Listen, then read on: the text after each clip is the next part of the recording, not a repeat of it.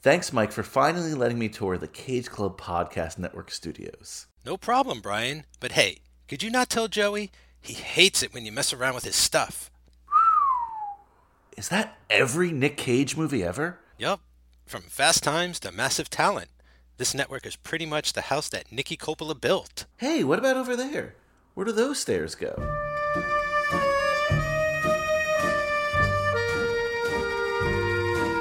I mean, Raul Julia, I don't even want to try. But I guess I'll try my Freddy Forrest impression. Fair. Okay, so he's something like, yeah, it's the Uncle Francis's wine cellar, Franny. It's the Cut by Cut Francis Ford Coppola podcast over here. And this is a Cage Club Podcast Network production. That's not bad. Has anyone ever done a Freddy Forrest impression? I don't think so, but it was good. Do you think anyone has ever called him Franny Ford Coppola? Oh my God, that's well. Franny is Terri Garr in the movie, so no, I know. Did the impression, but I don't know. It's maybe. Well, Bona said, "Have a seat, have a glass, and welcome to Uncle Francis's wine cellar."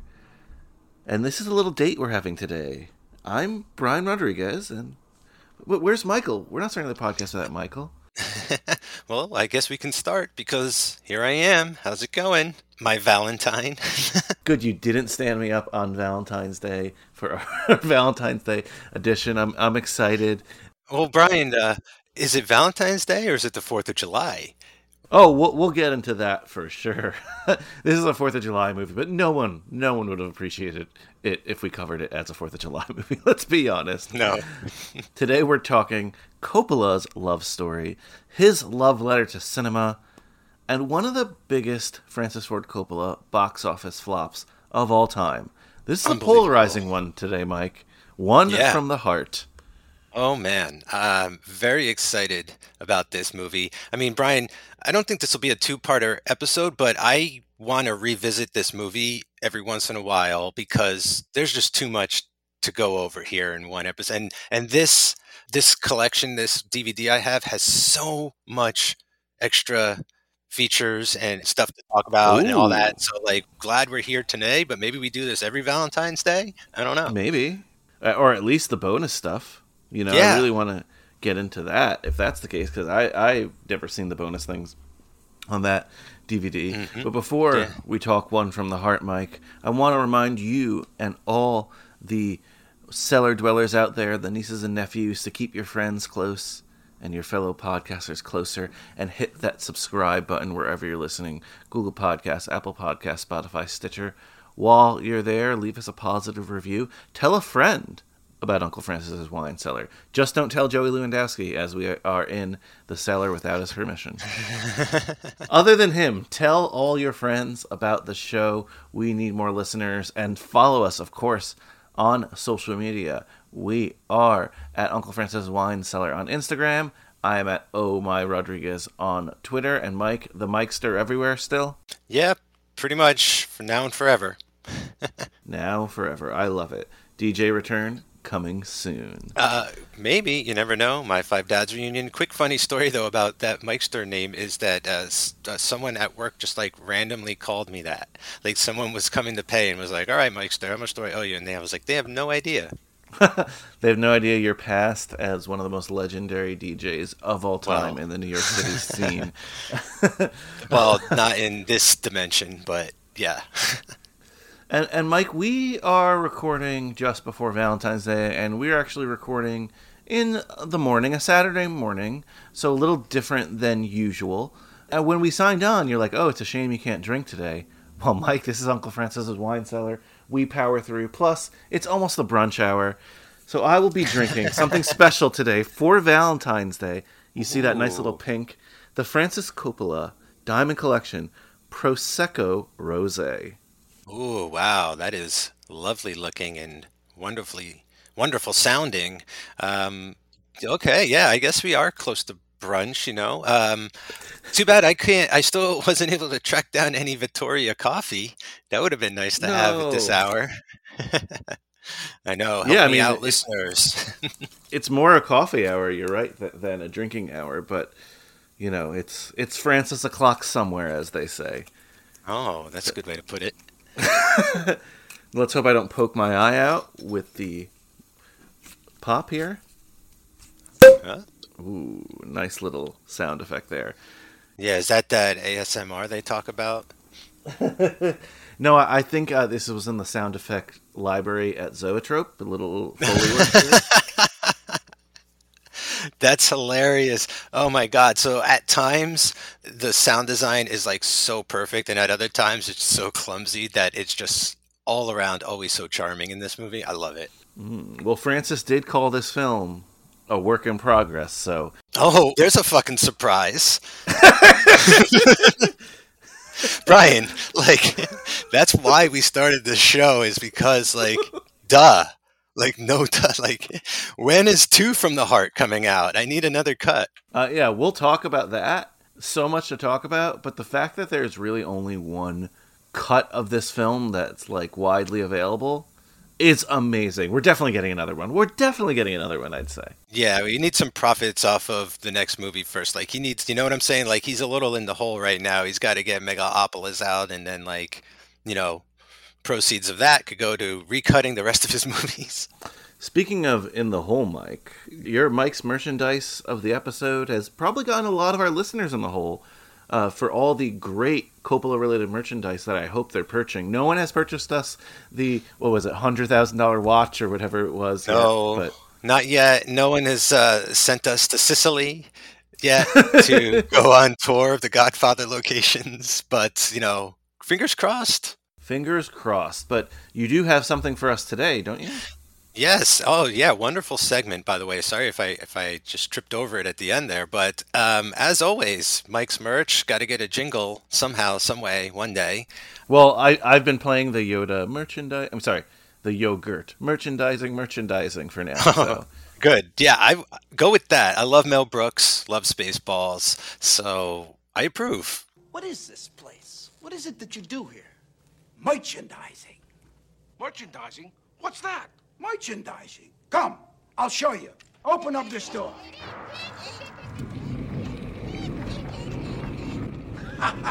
Come, walk this way. Take a look. We put the picture's name on everything.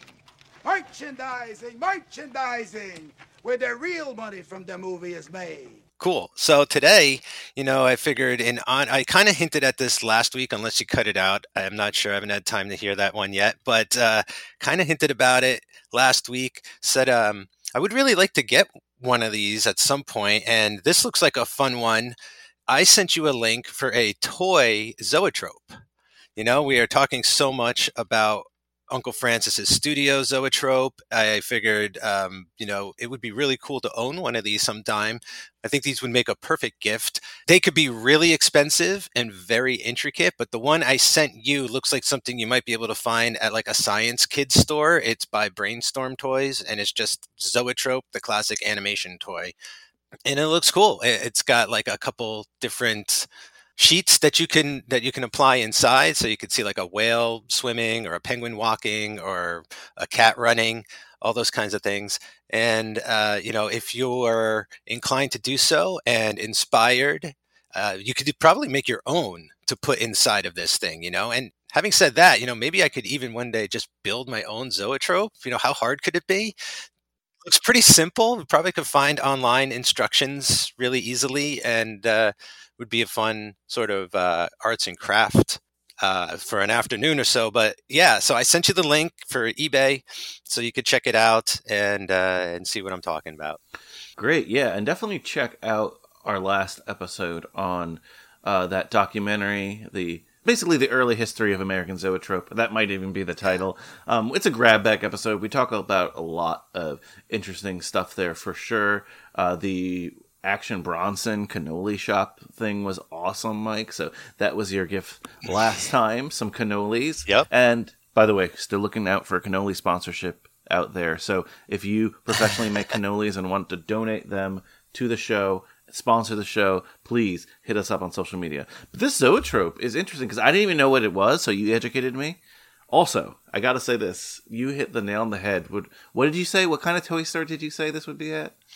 Oh, like a science store for kids, right? Because I know an exactly Imaginarium. Imaginarium, Yeah. that's the name, right? Yeah. Because when you were a kid, like, and you went to the mall, like, there was, like, the nerdy toy store, which was, like, Imaginarium, or a couple others I can think of, and I don't remember the names.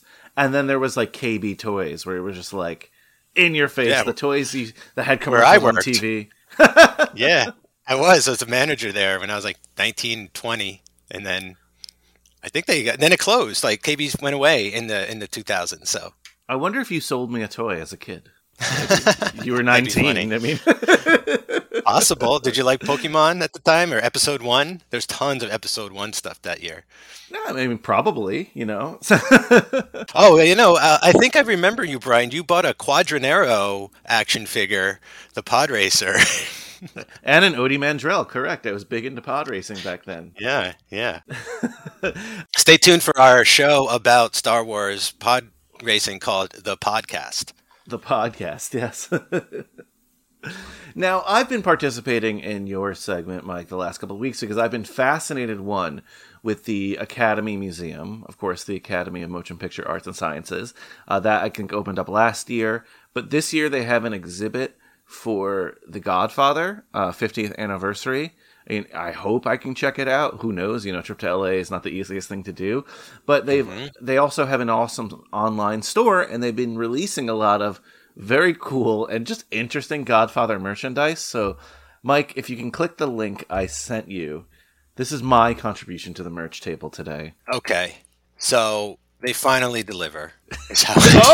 You're happy about this one. I'm surprised. I didn't know how it would go over. Yeah. So we are talking today about a Genco olive oil 500 milliliter tin. Of course, Genco is the olive oil company from the Godfather series.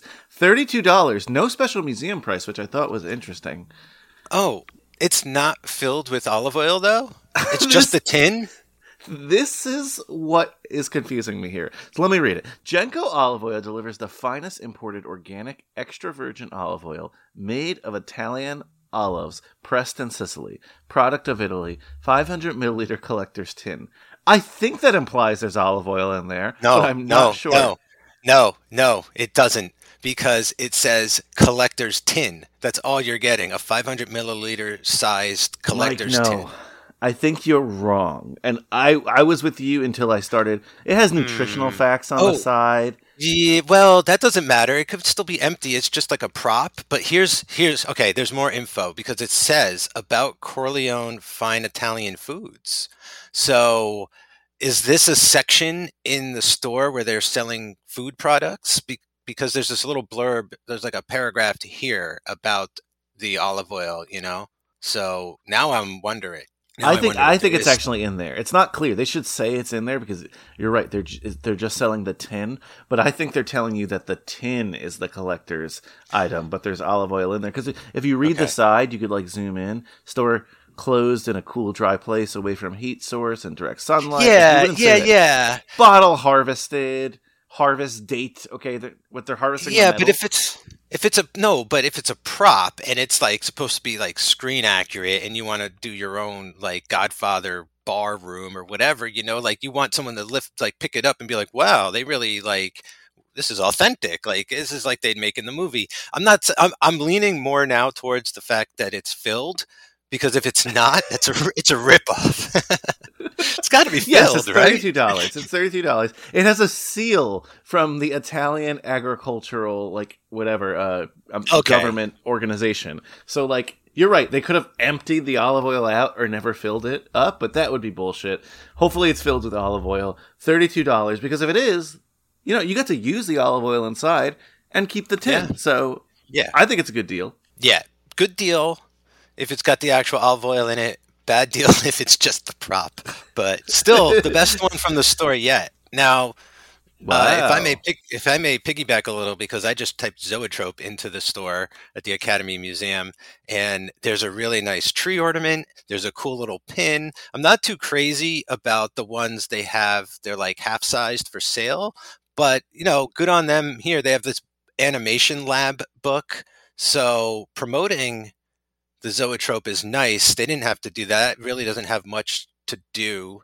Well, it has to do with movies, you know what I'm saying? But it's here for the Coppola reference. So I think that's cool. Yeah, very cool. I didn't even think to search that. I mean, I'm definitely going to be mining the well of this Academy store until they become an official sponsor. So stay tuned for more Academy stuff. But I do like the olive oil. I'm glad you do as well. Yeah, you know what would be fun to do is like if we get like a Patreon together or whatever, like just put together a montage of all of your reviews. Once you get like 10 of them or something, and you get like a nice little clip, and we'll add like background music, and we'll do, like Ken Burns photos of the items, and we'll send it to them. Like, look what we've been up to. Like, how about you chip in a little bit?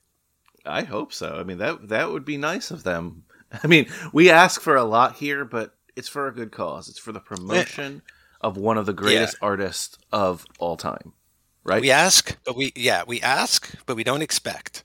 We're just fishing. That's all. Sleeping with the fishes. Yes, that's why I said that. It's because it's culturally relevant. So we're not going to have too many of these opening segments today because I really want to talk one from the heart. But we just have to do the ones that we regularly do, right? So Mike, right? Mike Appella. me. Where in the world is The Godfather streaming? This is an easy one, Mike. Still on Peacock. So if you want to watch The Godfather 2, nice. And The Coda, watch it on the Peacock. But, Brian, if you want to watch The Godfather Part 3, you could pop open that nice VHS copy I gave you for Christmas. Yes, thank you, Mike. I've realized you've given me 2 sealed Coppola VHSs because you also give me Rumblefish, I believe. Yeah, we'll get there eventually. But I figured, I got too much stuff. That's one way to put it. But I don't need like the nice Blu-ray and the VHS anymore. It's cool for a while. And I figured since, if you need a copy, you could watch that copy and then just kind of display it in your little Coppola shrine or something. So. Oh yeah, it's definitely for display. When I move out of the 1-bedroom apartment and then have the official Coppola wine cellar. The Coppola cave? Yeah, the Coppola cave in my basement. It'll definitely be on display there. Okay. Mike, you got to do the... Okay, here, it's news time. Okay. Megalopolis update. I love Megalopolis update, and I'm just going to call this segment No News is Good News. Nothing new has come from the set since we talked last time. I mean, it's less fun for us, but I guess that's a good thing. Yeah, right? I mean, there was a lot last time, so like things have died down, it seemed. It makes me wonder if there's like a publicist involved with any of this, like if Coppola is like, all right, or if someone in the family is like, hey, for PR and stuff, like let's play upon your past, people are looking at the offer maybe and saying like, oh, you're regarded as like difficult, like let's do that, like let's kind of incorporate that persona into the background of this movie that we're doing. Like that would be such a smart move if there was like a publicist like kind of leaking this stuff here and there, being like it's worse than it's going bad, but like really it's not going that bad or something. So like I don't know. You might not be wrong because it's gotten me excited. Not that I wouldn't have been excited already, but as the listeners have known, when we hear the wild news, we just want to see the movie even more. So yeah, and it's not like Coppola hadn't made a bunch of movies over the last 15 years. It's just no one really was interested because it didn't make any buzz or like any of that kind of thing, so it would be an interesting tactic. But yeah, I don't know. It's just a guess kind of thing. Regardless, I'm very much looking forward to this. So just gonna have to wait, see what happens. The only other news I had was, I guess you're a prophet, Mike, because last episode we were talking about Paramount Plus yet again, and how there's MGM Plus now, which I thought was another streaming service, but apparently it's just the Epix network rebranding itself as MGM Plus. And then you were like, oh, I'm surprised HBO didn't go with Warner Brothers Plus. And I was like, that sounds so juvenile. And they had already at that point announced that they would be called something along the lines of like Discovery Max or HBO Discovery, because they had merged with the Discovery Channel. But apparently, there's been a lot of shakeups there. They've deleted a lot of stuff from HBO Max. Yeah. They've canceled projects. They've greenlit other projects. A lot of shakeups there. A lot of things changing. And one of the things that they found interesting is that while the HBO Max customers would love to have the Discovery content on their platform because it's just more stuff for what they pay, the Discovery Plus platforms, which apparently is a very successful service, but not really into films, right? They do not want to pay more for the HBO stuff because that's just not their clientele. You know what I mean? Point is, they're rethinking what to name the service after deciding what to name the service. And internet sleuths have found that one of the trademarks they've held, and they actually have a Twitter page for this, which again means nothing. I have a million Instagram pages for podcasts that I haven't started, you know? But one of them is WB Plus. So there is a decent chance they might name the new streaming service with HBO, Discovery, you know, all that other stuff WB Plus. So that should be interesting, right? You were right. That's what you predicted. Do it. Do it. I mean, I miss my calling. I should have gone into like advertising. It's just, you know, I never felt I was like built for that world, really. Like, I watched Mad Men in college and I was like, screw this. Yeah, I mean, that is just, to me, I mean, that makes the most sense. It's so obvious, you know. Everyone nowadays is talking about built-in brands, and you know, they've always been talking about brand recognition, and now these studios go back like almost 100 years. Some of them are about to, and you know, you can't get more authentic really than that. You can't get more nostalgic than that, right? Like, you can't, you know, everyone's talking about going retro. Like, how much more retro can you go? Like, I don't know. I just feel like on all corners, like, it makes the most sense. And you know, like, it is the peak of the pyramid, right? So it encompasses the whole umbrella of companies. So you go back to the first one, and then it can be like the head of the Hydra, right? Or like the body of the Hydra. And you can have like all the other companies kind of like growing off from it and stuff. So like, I think it just makes the most sense in my mind, you know, always did. So I'm glad, I hope they do it.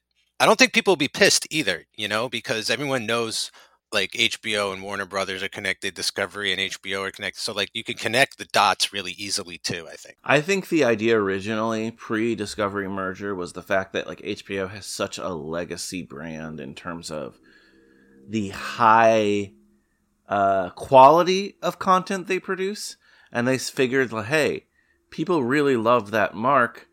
Let's just put that on top of the umbrella. But then they realized, and again, people at HBO kind of knew this too, like at HBO proper, were like, instead of raising all ships with the tide, they're almost lowering the brand of HBO down to like the other crap that they have on there. So I don't think HBO would mind either of being like a separate section on there. Like before, when something was on HBO, you were like, oh, they put their seal of approval on it. Now, not so much, because you have, not to diss these things, I know you like them, but like Justice League movies and cartoons and stuff, and things that wouldn't necessarily have been on that HBO mark before. But I'm starting to buy in, because under the WB brand, you could feel like, oh, let me go to that HBO corridor and it's more of a prestige mark.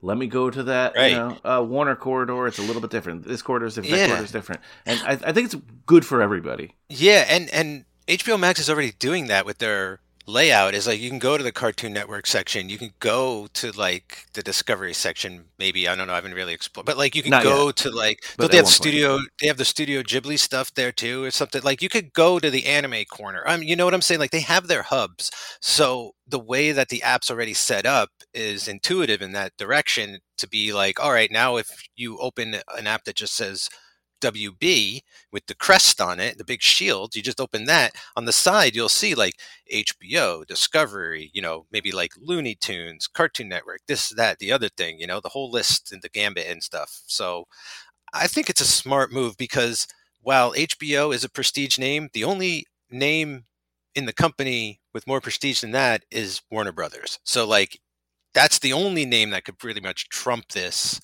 you know, for a title as an app. Yeah, and it's more all-encompassing, right? When they merged way back when, Time Warner, that's when Time Magazine had a big mark, but it almost took away from the Warner thing. It would be nice to get back to the studio name, just like Paramount. Yeah, and even if they don't entirely, like, that's fine, because you just give the idea of it, you know, and then, I don't know. I think it's smart marketing.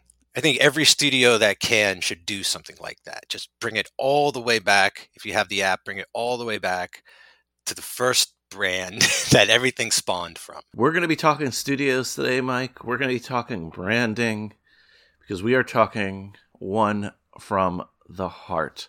Oh, man. Coppola's boondoggle, as some had said, a film that has gotten a lot more recent praise than it did for most of its history.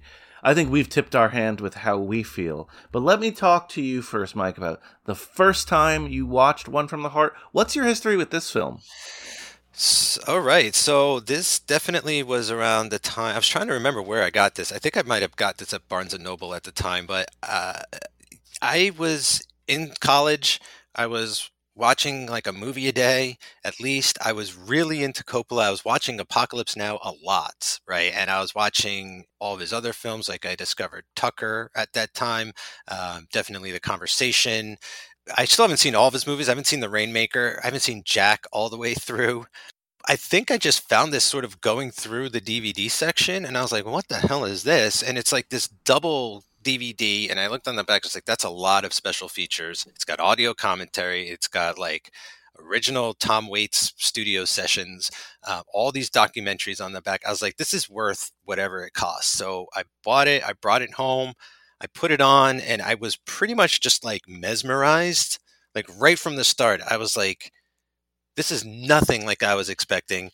You know, I was not prepared for the dreamlike quality. Like this is almost, in a weird way, I feel like this is Coppola's like attempt or his way of doing sort of like a David Lynch thing, like his dream logic film in a lot of ways. But he's got such a cheerier disposition about life in general. I think that like it's so much more uplifting than a lot of Lynch stuff. But like it feels like in the same sort of area because of how strange and bizarre it is and weird and stuff. And then I rewatched it with the director's commentary. I watched all the documentaries at the time.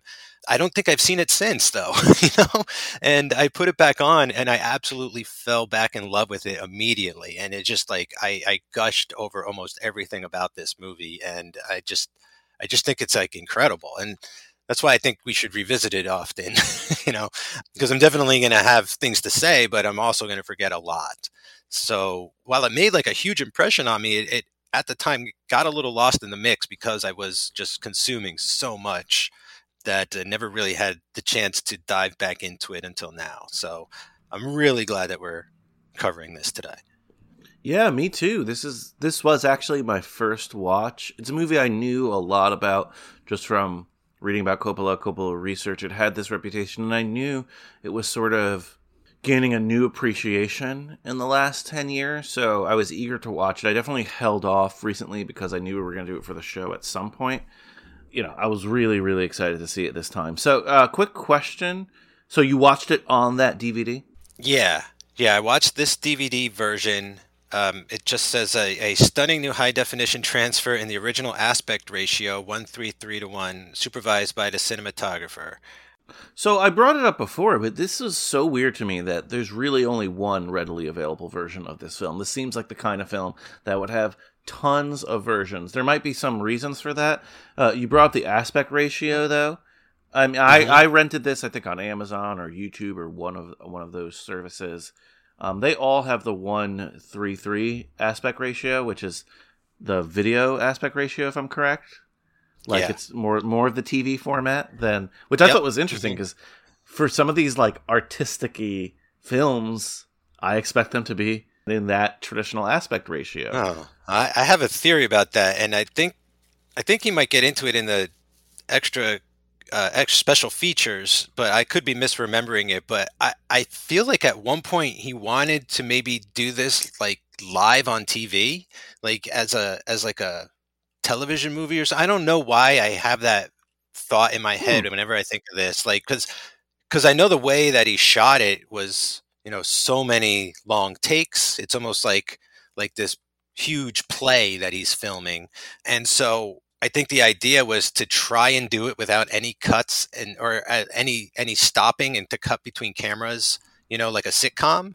So I could be having like my memory wires crossed and information. It could just be how he shot the film. Like he tried to shoot it like a television production or something, which could attribute to the aspect ratio, but could be also getting ahead of myself here with all of this. Yeah, I didn't hear that he wanted to do it on TV, but I think there's some meat on the bone there. I do want to get into the history of this film because it is fascinating. It's one of the things I look forward to talking about most. Oh, just real quick, though, about possibilities of extra cuts of this film. There are deleted and alternate scenes on the DVD. So there's a possibility to swap some things in and out if you wanted to. Mike, when I tell you about the production, you're going to be like, why haven't they done this? Because there's a lot of that.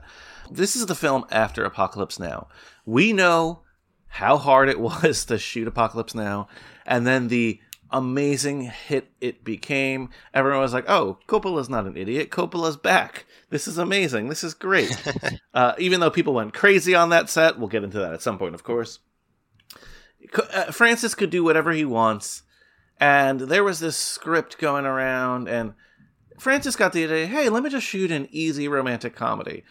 But nothing's ever easy with Francis Ford Coppola. The budget was originally $2 million. It was an MGM product. Money in the bag, essentially. And Francis decides to tweak here and there. The first thing he decided to do was, instead of being in the jungle or being on location, we've seen him do this later with Dracula, but he decides to shoot it, as you alluded to, all on sets. And he actually purchases a studio in LA. It was the General Service Studio in Hollywood, to be exact. And he renames it Zoetrope Studios. Amazing. And like you mentioned Dracula, like Dracula makes so much more sense after watching this again. Oh yeah. This is like a dry run for doing a movie like Dracula visually. Once we see them all, I kind of want to do, I know on my High School Slumber Party, my high school podcast, we do like triple features. I kind of want to do like a companion piece thing. Like if someone says, oh, I really like Dracula, what movie should I see? Maybe One from the Heart is a good suggestion, right? Yeah, like pairing a wine. Oh, there you go. Planning the show on the show. I love it. Hey, we got to it. Nice. I think we did it earlier. We just forgot to acknowledge it, which is probably another thing for people. Most likely. Acknowledging that we acknowledged it. Okay. So, Francis, despite the success of Apocalypse Now, it's not necessarily a financial success for him. He has more clout than he has money necessarily. But, you know, Francis always likes to live beyond his means when it comes to these films. So, like I said, he buys this studio. The budget balloons from $2 million to $15 million to $23 million. Whoa, what is this, Megapolis? What's going on here? But he's just making the sets more lavish. He's buying miniatures. He's harvesting neon, like for the signage. I'm not even kidding. Yeah, and one fact, I wasn't really going to read it, but you brought up the neon thing. The way he wanted the light to look, they actually had to invent like a new style of neon tubing that was not the standard one. And it was like a little smaller because I'm not technical enough into film to know exactly why, but that costs a lot of money, obviously, as you can imagine. So crazy. He asked the staff at Zoetrope to take a reduced payroll to help make this film. So, sorry.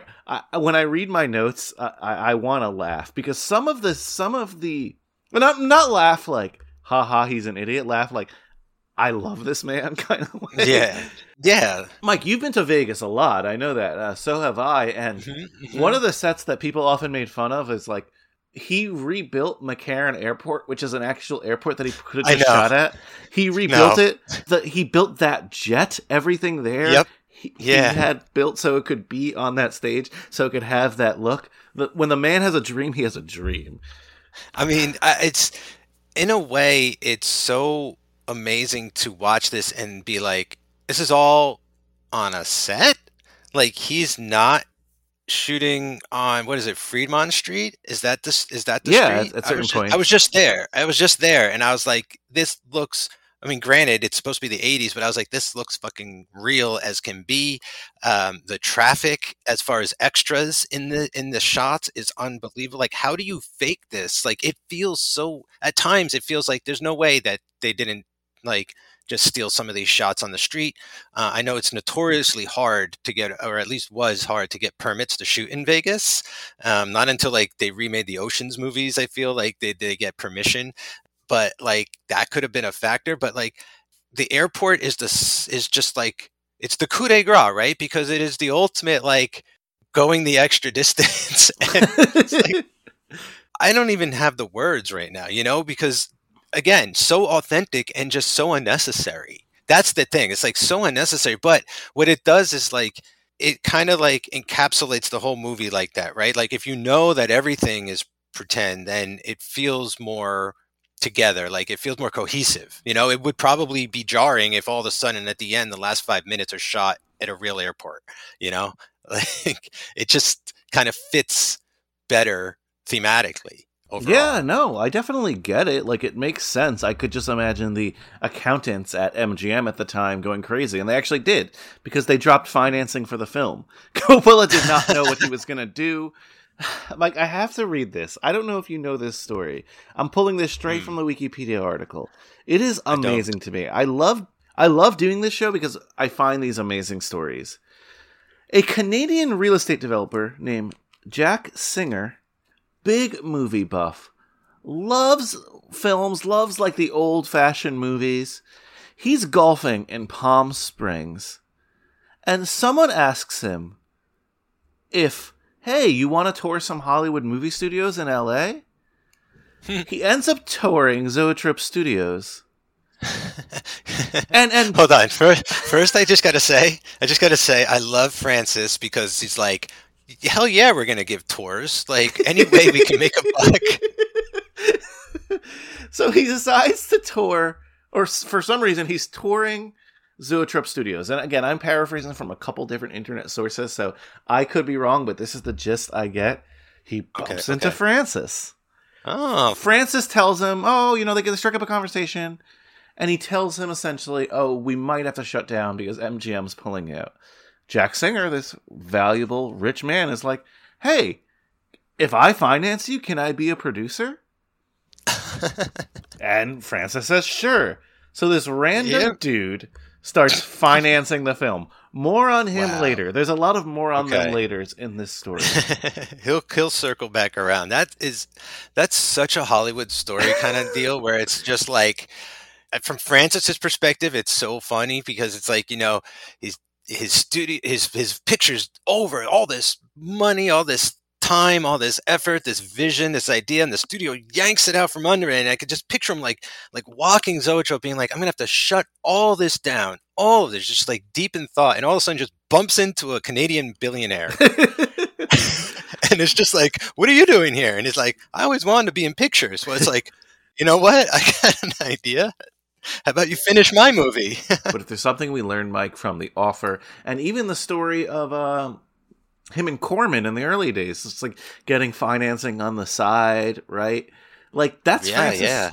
By hook or crook, he's going to find a way to make the film. I mean, you mentioned, Corman, but like, even if you watch like Ed Wood, right? Like he gets like churches and dentists, and like he goes anywhere he can to like scrape a buck, so that's part of the hustle. That's part of like doing it. And what's funny now is like nowadays you see like 10 different production company logos before movies, because it's like those are all the financiers and stuff. It's going to be so funny to watch Francis's next movie, to go to Megapolis and just see Zoetrope Presents, and like that's it.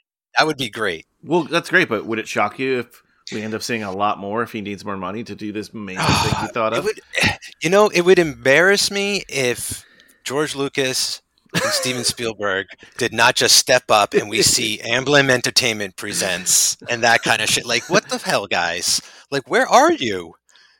Get involved. Like, if I was George, I would get in my F1 racer and cruise across the country and just pull up on set and be like, what do you need? And Mike, this film is so technical that I'm going to skip around a bit. So I'm going to tell more of the story of how it was made and the reception, and then we'll kind of circle back to technical aspect, music, things like that. So, whatever, he makes the movie. Not whatever, it's a huge effort. He makes the movie, and he has his first print. He does a screening in San Francisco for the Paramount people. Oh, did I mention? Sorry. I didn't mention this. He gets Paramount involved as a distributor. His old buddies at Paramount, he calls him. He's like, hey, I'm financing the whole thing. I got that. All I need you to do is distribute it. They're like, all right, Francis, you've provided hits before. We're not putting that much money in. We're putting distribution money in, but not production money. Let's do it, okay? Okay. So there's no... Bobby Evans isn't there at this time. I don't think so. I was going to check that, but I'm not sure. Regardless, it's not a big risk for Paramount at this point to just put out a Coppola film, right? So they think. Yeah. So they hold a screening of the unfinished print in San Francisco in August of 1981. A lot of the backers are there. Paramount is there. And they start to get cold feet. They don't like it so much. But they still schedule... All right, they say, okay, we want it released in February. It's August, mind you. And Francis is like, I don't know about that, you know? There was disagreements on that side.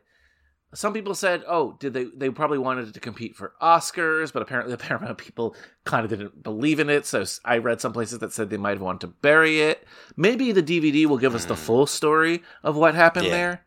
Point is, things break down with Paramount. You're going to love this, Mike. One of the reasons things break down is that in January of 1982, Coppola still hasn't finished it, but he, without Paramount's permission, schedules a premiere at Radio City in New York. You know, brings everyone in, flies everyone in, and that screening didn't go over too well. Paramount gets pissed. 2 poor screenings in a row, you know, pretty quickly, and they're like, listen, man, we can't do this. You're too erratic. Like, we don't know where this movie's going. We don't really understand it. We tried to work with you, but at this point, if you're going to be pulling bullshit like this, we're out, Francis. Wow. Yeah, like, I'm surprised he pulled that when he was in... I mean, I could understand him feeling, like, desperate and, like, this could be the big move that saves the picture. Like, he's got that spirit that's almost his downfall, right? Where he's like, all we need is one big idea and we can save the picture and, like, it'll be great. And not always. Mike, you're definitely right that we need to watch the special features. I need to read a little bit. I want to revisit this. Again, it might just be a behind the scenes of One from the Heart or the making of One from the Heart, something along those lines. Yeah. Because there are too many gaps in the stories I'm seeing in terms of exactly what you're saying. Why did Francis decide to do this? Why are all these companies pulling out? Ultimately, you might see a reason as why, but it's getting bad press is the point. Francis, in all his glory, gets a deal with Columbia Pictures to distribute the film. So 3 major studios now this has gone through. I think that's pretty awesome. Unfortunately, it is released, and we might say this a lot on the program. Well, there are 2 things we're going to say on the program a lot, I think. The film that saved Zoetrope Studios and the film that killed Zoetrope Studios. Wow. This was a film that killed Zoetrope Studios, and Francis personally. People were calling it One Through the Heart. That's the reception it got. People hated it. It was released in only 41 theaters. It grossed $389,000. Total gross $600,000 through its whole run, but on a $26 million budget at the time. Not good, Francis. Not good. Damn, that is crazy. There's some fascinating material here in the DVD as well, and this is written by Francis in 1983. Like, I'll save it for the behind the scenes episode, but I can't wait to dig into this back matter and find out like the whole story here and like do an investigate. Almost want to be like private investigators and be like put together the oral history of One from the Heart or something like you see on Reddit. That's exactly what we need to do, Mike. 100% we need to do that. So we'll take our time and we'll do a deep dive on production here. I do want to bring up our friend Jack Singer again. Okay. Francis has to declare bankruptcy. Whoops. The studio has to declare bankruptcy. He's in debt. This is an absolute disaster, which again is part of the reason I believe, this is only in theory, I think we'll get to the bottom of this at some point, part of the reason there's only one cut of this. Reason one, obviously it wasn't received well. They probably didn't think there was a market for it. Reason two, he has to sell off his assets, including assets for the movie. Jack Singer ends up owning Zoetrope Studios. Whoa. He's rich, so I understand how he got here, but he's a fan of Hollywood. And the studio ends up, he gets the keys, and it's his. This is the only film that Francis ever shot at the Hollywood Zoetrope Studios. That's insane. So basically this guy, like, I mean, I don't know, is he still around? I mean, but he owns One from the Heart? Like, he has the negatives? Like, is that a possibility that the problem where he's running into? But I don't know, but I think you might be right. I who knows? They might have seized all the assets, and that might be there. I have not heard that. We're gonna have to again do a bit of a deep diving on that at some point. Jeez. So he ends up opening the studio as Hollywood Center Studios. He keeps the studio running? Yeah, he upgrades the features, and it becomes one of those studios that like you could rent if you're shooting. Yeah. You know? Okay, that's smart. He ended up passing away at the age of 95 in 2013. Whoa. So long life, but this is how this random dude ends up being a studio impresario. I think it's pretty cool. That is amazing. It's like, hey, yeah, you can just fall into anything, I guess. I mean, it wasn't a very large studio. Like, you know what I mean? It's like probably one or two things could be shot there at a time, but it's still a studio. Remember, he put an original $8 million, $9 million investment, I believe. Sold it in 2017 for $200 million. So, wow. He made a buck on it. Yeah, more than that. Oh, wow. That's, pretty cool. Wow, that's a crazy story. That's wild. Love it. So the one thing I'll mention again, Francis said, which doesn't make sense to me since he did that premiere, but again, he was probably just trying to get investors, that he always felt like the film was a work in progress, that he was never able to really, truly do what he wanted to do with it. I think there's some story issues. I could see I could see things that he might change around. I don't know. It's his thing to cut, and I hope he cuts it again. Yeah, I agree. I mean, although it's sort of shot in a way where there's not any coverage, if you noticed. It's all long takes and lots of in-camera effects and all that kind of thing. So I really don't know what else you could do with this unless you reincorporate deleted scenes or, like they say, like there's alternate takes or something like that, like doing that kind of thing. That's a really good point, Mike. I didn't think about that, but you're right. Like maybe there just isn't a lot to work with here. I mean, the only thing I could see doing is like remastering everything from the ground up as far as like the soundtrack, all the Foley sound, all that, and like trying to kind of like rematch everything, recolor time it. Like you could definitely restore it to a degree, but this is a tough one to be like, it's almost like a study in editing is like there's like non-editing going on here for this. Like it when we get into more of like the behind the scenes and stuff and the way they did shoot it and everything, like I think that was part of the philosophy of it was like, let's just do it live and we'll be capturing it on all of these cameras, or at least like I think cutting between cameras like a television show, and just what we get is what we get. Like what we have to work with is it. I remember in college, like my first student film did not have enough coverage, and it felt very pretentious and boring. And so like I learned my lesson then, but this is sort of a master class in not needing to cut, like the way that he composes shots and does his coverage and then like moves in the shot to another cover, and it's just very fascinating to watch. Yeah, and I think as we talk the production, that's totally going to make sense. I'm sure you know a lot of this, Mike, but for the listeners out there, this is what I was able to find regarding the production here. Again, as we mentioned, it's on the Zoetrope Studios. A lot is happening at once. The sets are all built, and people are moving through sets here and there. Tom Waits does the music, which is amazing. We know Tom Waits is in a lot of Coppola stuff, but yeah, what do you think of the score for this film? Not just the score, but he has a lot of duets with Crystal Gale, a famous musician at the time. Mm-hmm. It's a very haunting love score, So yeah, what's your thoughts of like the Tom Waits connection here? I mean, basically, this movie was scored in a jazz bar at 2 a.m. for the most part, and at one point they opened a door and there's like a musical going on in the street, and then they shut the door again and we're back sort of like in our little jazz bar. I like it. It's very kind of melancholy at times, but it just gives that sort of noir vibe mostly. I don't know if I think it's a little on the nose at times, but I think that's part of the idea of the movie. We're never to forget the state of this couple's relationship. And I think the music does the best job reminding us of that the whole time. Yeah, I think the movie is pretty on the nose at times, and that's on purpose. Mm-hmm.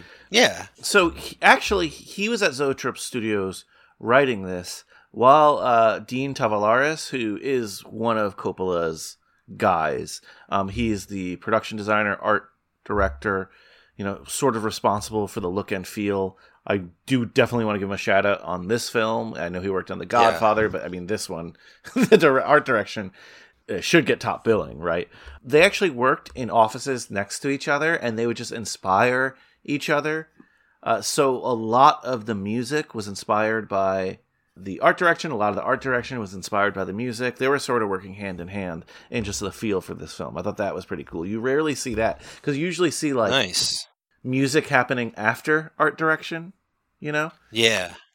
Yeah, I like that too. I mean, it makes sense, because then it can kind of help directing as well. I mean, and you can write music to a scene, or you can craft a scene to a song. And in this type of movie, the way that it's kind of like dream logic, I feel like it's successful in that way. Like, that's kind of cool. I like hearing that. This though might be my favorite Coppola fact. Definitely top 5 favorite Coppola facts of all time. So he directed the majority of the film in a aluminum or tin, whatever, trailer, sort of in the middle of all the sets. He called it the Silverfish.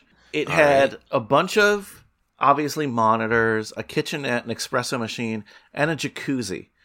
He would direct through a loudspeaker that went to each of the, set 1, Francis's voice here. Set 2, Francis's voice. I think because they were moving between sets, and he thought, don't disturb the sets with, imagine him in this, control center, this big trailer control center. It makes me think of, the Truman Show. Oh, yeah. He's the man in the moon, and he's just, controlling everything that's happening. Ironically, this was a lot like Dracula in a sense that he had just done Apocalypse Now, and he wanted to show, let me shoot everything on a studio, and let me kind of show a new way of movie making that's more budget friendly. Again, sort of backfires, but it was this electronic cinema process. He edited on tape, and almost right away. So the things would come into his nerve center, and he would cut it almost instantly and say, okay, let's try this. And let me play it back, I mean, I think we see that a lot more today on TV stuff, but certainly not on film in the early 80s, Oh, no, not on film in the early 80s, but I know, just by listening to a lot of Kevin Smith stuff in the past, that's how he cut, because now that it's digital, I mean, that's the whole thing George was moving towards, so the idea of instant movie kind of thing. So it's I've shot my thing, I put it in the computer, and that night I've already cut a quarter of my movie, and we're good to go. Just being able to work at the speed of thought. And somewhat relatedly, so I don't want to confuse people, because again, I'm not technical, so I'm probably using a little shorthand here. He also used video a lot for the storyboard. He did a visual storyboard. He would film it out.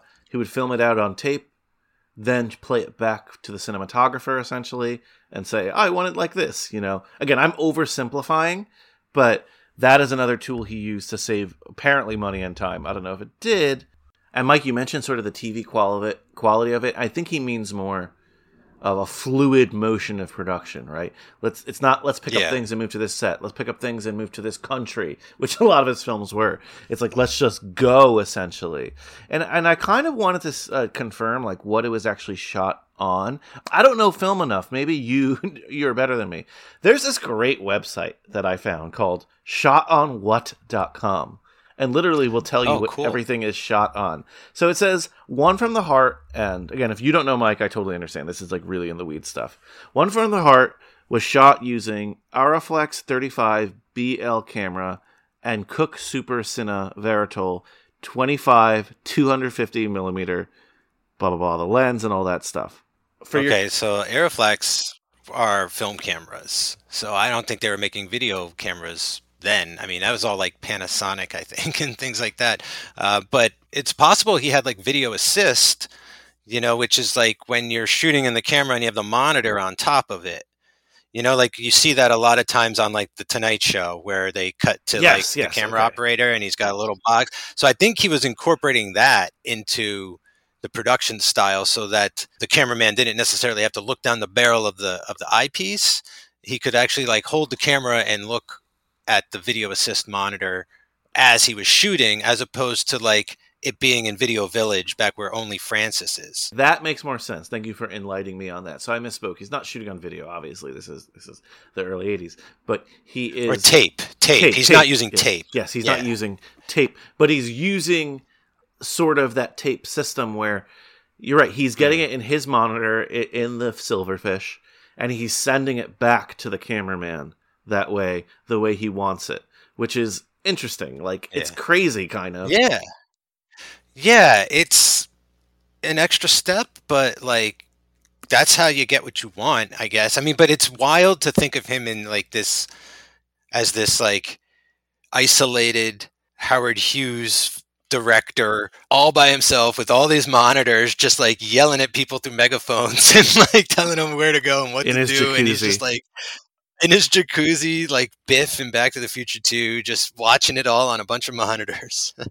I'm sure he wasn't like always in the hot tub, but like it's just weird that he had a hot tub. It is weird, and I think the overall point is, again, this research has given me more questions than answers, and it is desperately in need for a deep dive. Yeah, well, this has an audio commentary by Francis, so that's a whole episode in and of itself. Wow. Yeah, we got to do like an audio commentaries lap in general. That'll take us forever, too. Right. It's going to be awesome. Woo! So I feel like we've confused you enough. Let's just get into talking more about the cast and the movie itself here. Yeah. We will take our time and do a deep dive of the production of this because it's so fascinating. But our leads here. First, Frederic Forrest. Oh. I couldn't tell you this person's name. I know I'd seen him in a lot of Coppola things. For me, he'll always be chef or the chef in Apocalypse Now. I love him in that. Yeah. The only reason I remembered his name is because he is the dad in Valley Girl that owns the like health food store and everything, and he's like smoking weed in the bathroom, and I was like, holy shit, that's the guy from Apocalypse Now. This guy rules. Like I don't know his career at all really, except for those 3 movies, but like, man, is he great. He's in a lot of Coppola stuff. Like he's in a lot of Coppola stuff, which I did not. I had seen him here or there. I definitely knew him from Valley Girl because I came to that conclusion too. I was like, wait a minute, is this? Oh shit, it's the chef from Apocalypse Now. He's apparently in The Conversation and Tucker, which is interesting. Cool. We definitely have to rewatch those. He's in The Two Jakes, which I know is one of your favorite films of all time. I've never... What? Why would you say? I've never seen that movie. Although that is like the sequel to Chinatown. I know. And if you ask me, there were supposed to be 3, not to digress, but there were supposed to be 3 Chinatowns. There was going to be water, land, and transportation, I believe, were the 3 themes of the 3 movies. And I believe in my heart of hearts, someone got a hold of the 3rd script and turned it into Who Framed Roger Rabbit. Because what's that one? Transportation? Yeah, it's about how the guy buys up all of the trolleys and the free transportation, and he wants to open up a freeway. I mean, that's my crazy internet theory, is that Roger Rabbit comes after The Two Jakes, which comes after Chinatown. Let's do Roger Rabbit on Third Time's a Charm and prove it. Oh, believe me. I mean, I want anything I can to do that. But we already got a April Fool's episode planned. Hush, hush. Terri Garr as Franny. Terri Garr. Underrated career. I cannot stress this enough. But first, Mike, you might have known this. Mm-hmm. Did you see how many Elvis films she's in? Get out of here. No. I knew she was in at least one. I think we've seen it already. She's in like now. 6 or 7, dude. She was just like uncredited in all of them.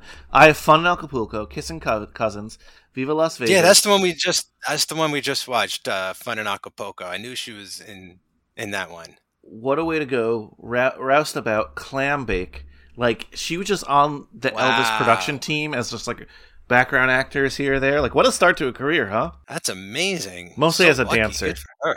Yeah, that's really cool. You know, she got to learn on sets and see Elvis, and yeah, that's awesome. Yeah, she's in tons of stuff. The 10 or 11 year run of Terri Garr between the mid-70s and the mid-80s. Let me run through it. Yeah. She's in the conversation with Francis, of course. Young Frankenstein. Oh God, with George Burns. I don't know if you've seen that one. Yep. Yep. Oh yeah. Oh yeah. It was, for some reason, when I was a kid, I was a big George Burns fan. As an 8-year-old, loved that 80-year-old. Close Encounters, One from the Heart, Tootsie, Mr. Mom, and After Hours, all in that like 10 or 11 year span. Like, no one talks about Terri Garr as a legend. No, and it's too bad. I mean, also, unfortunately, she's had some health problems recently. I mean, not just recently, but like in the past, like 15, 20 years, I think, you know, so like she's been out of the public eye. She's diagnosed with multiple sclerosis in 2002. So like, it's really too bad. But like, I feel like everything that she did was just a banger. You know, I remember Mr. Mom. Oh my God. That was on repeat when I was growing up as a kid. Like, she fucking like reminded me of my mom. Like, kind of looks like her too, actually. So great in this. Mr. Mom, like, quick 30-second segue. I don't think people understand the impact that movie had at the time today, because it seems so silly. Like, my mom still, like, not in a making fun of way. Like, she'll be like, oh, a lot of you know, dads work from home now. They're like Mr. Moms. Like people from the 80s still use that in terminology despite it being incredibly archaic. Yeah. It's not a really good podcast idea. It's more like a series. But one of my dream projects is to do like that era of film of like women going to work. Oh, like Working Girl. And what's the one where Diane Keaton quits her job, goes to Connecticut, Baby Boom. Baby and Boom, she opens up like an apple sauce fucking company or something. A baby food company. I love that era. Like, great triple feature too. Mr. Mom, Baby Boom, and Working Girl, right? Like that's kind of cool. But yeah. Anyway, love it. Terri Garr, amazing. Some people who watch Friends might know her. She plays Phoebe's mom in that show. Spoiler alert. So I love her from this is the stupidest movie, but there's this movie, Mom and Dad Save the Earth, I think. Yeah. And she's the mom. Yeah. And she's just like walking through that movie like, what is going on here? But like, she is upstaging Jeffrey Jones. She's upstaging John Lovitz. Like, she is just like the queen in that movie. It's so funny. So good. So good. And if we don't get to say it, style icon in this film. The overalls glasses look when she's like setting up the diorama for the travel agency, whatever. Like, you could go out in the streets of Brooklyn in that today. Well, what's funny is like Raul Julia definitely sees the like she's all that in her, because when we first see her, she's in the overalls with the glasses and she's kind of like quote unquote frumpy looking. And then like a scene or two later, it's the 4th of July and she's out in that red hot dress, you know, and the tiny little purse, and she's just like looks like a firecracker. Like, it's amazing. And you mentioned him, Raul Julia. If we're gonna go on another rant, Oof. Such a good actor. I think so underappreciated today. Brian, this is my Raul Julia. Oh, that's all I got, but I had to try it out. He played Dracula on stage, as you showed me. I mean, tremendous stage actor. Just found that out this week, actually. I should hand in my horror card, or maybe I should get another hole punched in it for learning this. But, you know, Dracula just making careers its entire time as a character on stage. So like Bela Lugosi personified the role on stage, and then they took that interpretation and made the first film with it, like doing Bela's version. And, you know, Frank Langella revived the role of Dracula, and then he went on to play it in Universal's revival of Dracula, like in the 70s or 80s. And then after him, it was Raul Julia played Dracula on stage, and it was his breakout performance. So like Dracula just like making careers its entire time as a character. And like, I wish I could see Raul Julia play Dracula, because it clicks so perfectly in my head, especially watching all these Draculas and the Monsters That Made Us and stuff. And like, it just makes so much sense that he would be such an amazing, he's threatening, he's sexy, he is seductive, but dangerous. Like, he's got every quality that you would need to like pull that role off perfectly. Yeah, your ideal Dracula, like in the traditional form of the character, is exactly what you said. You could see why women would fall in love with him and why people would fear him in general in the same breath, right? Not Raul Julia, I don't feel that about. Like, you could see how he could do that performance. No. Yes. We lost him way too soon. I know he died in his 50s, and it's not like he died in his 20s, but I could only imagine the career he would still be having today. It was mostly on stage for a while, but once he started to break out in movies, again, he was gone right when he was hitting that really big A-list, and right when people were realizing, like, this dude was fire. I think people who knew acting and knew him knew that he was amazing, and he's amazing in this. But maybe, he wasn't as mainstream again as De Niro or Pacino. It took him a little bit longer, but man, when he hit, he hit. If I'm not mistaken, like, most people probably know him as Gomez Addams. Absolutely. Right? From the Addams Family stuff. Unfortunately, his final role was that of M. Bison in the Street Fighter movies. That one wasn't great, but at least he was cast as a villain in a big budget Hollywood production. And look, like, he brought it to that role. No one can say that he didn't go there to play, because he was. You can just see it on his face. It just looked like he was having as much fun as he could. He was the best part of that movie. And just back to Gomez quickly, it's such an iconic role. It's a big reason. I know, Wednesday just came out, and Luis Guzman, which I love Luis Guzman, but it's, again, a different kind of tone for that one. Boogie Nights. What's up with Boogie Nights, Gomez? But Gomez Addams, Raul Julia's performance, essentially, it's this impactful that it essentially changed the role to a Latino role going forward, right? Yeah. No one else can play that role unless you're a Latin person. Even Oscar Isaac was the voice in the CGI one, and that's just because he did such a good job there. Just the original Addams Family, not the original Addams Family, but like the 90s adaptations were casted so well that they are better than they should be. You know what I mean? Like, those are just stupid, silly movies, let's be honest. But the casting is just so good. Angelica Houston and Christopher Lloyd, all that. So, like, they exceed their expectations, and he's a big part of it. So, Mike, you mentioned his last on-screen role was technically the stupid Street Fighter one, but it really wasn't his last film role. Recommendation for you and anyone who wants to see this great actor work on film, and you don't want to just watch one from the heart. He did a movie for HBO about the rainforest activist Chico Mendes. What was the name? The Burning Season. It's really good. And he's really good in it. Yeah, I remember hearing about that. I was not into that stuff in 94. I was more into Street Fighter and Van Damme and stuff. But okay, good. I'm going to have to put that on the short list. Because, I almost mentioned that in jest because it's an unfortunate part of his trivia there, but like there's more than two movies, but I want to recommend two movies that he's in that are like fucking flawless. Like, I would call these perfect films. The first is Moon Over Parador. I don't know if you're familiar with that movie. I'm familiar. I've never seen it. Okay, yeah, Richard Dreyfuss. It's a Paul Marzouski film. I went on a big run of his movies a few years ago, tried to watch like everything that he was in. That is a fantastic comedy. It is just like ridiculous about like acting and revolutions. The other movie that I think would be a worthwhile watch that he's in is the Gumball Rally, and I would like to suggest that to our friends over at Too Fast Too Forever if they haven't watched it yet. So the Gumball Rally is like the original Cannonball Run type of stuff, and like he's in that as well. That's a really cool movie recommendation. But the big one I think was Moon Over Parador. Like, that is just like a flawless film. I mean, I'll definitely check those both out. I haven't seen those, and I'd love to. We got some good Raul Julia recommendations today. Again, one of the greatest, if not the greatest Latin actor of all time.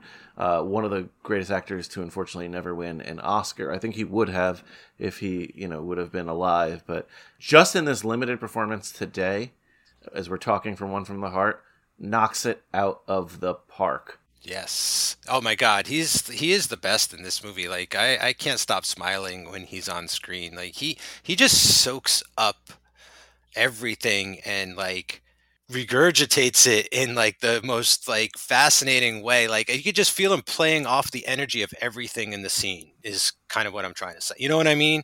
Like I don't know where he gets this like magic from, but like it's impossible for me to like take my eyes off this guy in this particular movie. It's pure magic. And if the intention, I was going to say this for later, but if the intention was for them to create a character who came off as a bit of a phony, or traditionally in these stories the girl leaves the guy for someone who's really not all there, and there's some elements of that, but Raul Julia is just so magical and so great.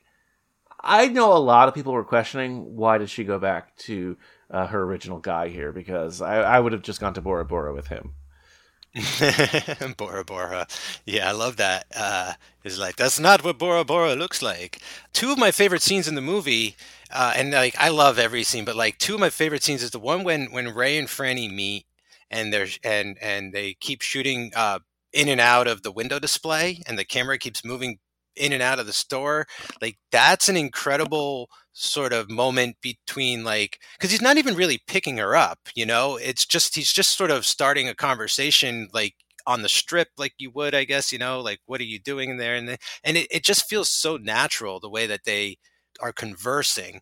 And I love how technical that scene is. And then I love when she's looking for him because she gave away the matchbook of where he works, and then she bumps into him at his other job as a waiter, and he like basically quits to hang out with her and be with her, and and like eat the food that he was supposed to be waiting on. And that is just like, I love those moments. I was afraid it was going to come off as creepy, but he's just so charming. Yeah. He's able to needle that like really fine line between doing that, and he's just so good at it. I wanted more of him, honestly. There's something in general about this film that's so sincere.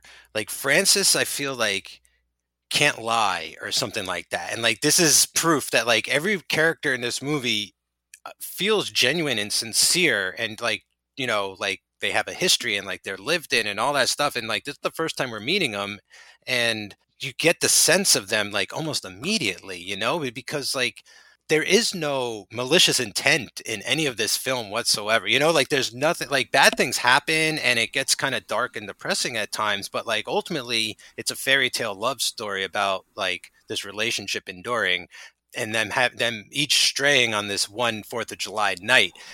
It isn't like, oh, they did a bad thing. It's not taken as like a taboo or anything. It's just like, we'll get over that. Like, we'll get through this. We've been through things, and this is another thing. And like, it's just it feels like such a natural progression of a real relationship as opposed to something more manufactured, for a movie or something. I love the way they explore the actual like boundaries and communication and things like that in this movie through the relationships. I mostly agree.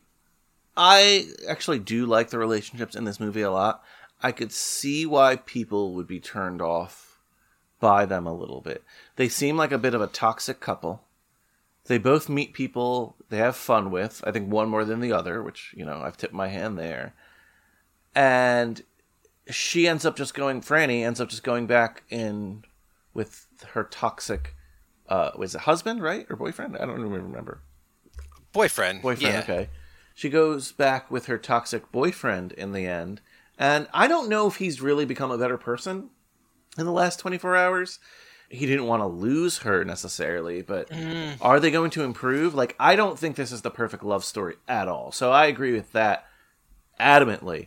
But that doesn't bother me. I like seeing imperfect love stories. Like, I don't want to quote that I love this person because I don't love the human being, but I have enjoyed a Woody Allen film in the past from time to time. I like Ed Burns movies. I like movies where imperfect couples do get back together, because I believe there are more imperfect couples than perfect couples, and relationships take work. And I like to think that they're now motivated to do work, but I know for a fact, because people have told me when I've recommended these kind of films, that toxic relationships turn them off, and people returning to toxic relationships turn them off even more. See, I guess I could see that now, but while watching this, like I said, it didn't feel like mean. You know what I'm saying? Like I could see this being portrayed way more violently, way more maliciously, way meaner than it is here. It just felt like realistic in a sense that like couples fight, couples argue, and couples get back together after they separate for a while or things that, and I feel like he was just trying to get at the root of that more than saying we're stuck in a cycle of toxic behavior necessarily. Because, like it's not just Hank, it's Franny too. Like, she freaked out because he bought her the house, right? And like maybe that was with her money. Grandiose. Oh, right. Never mind. One, with her money. Two, he cheats. I forgot about that. He cheats on her all the time. She briefly cheated on him once.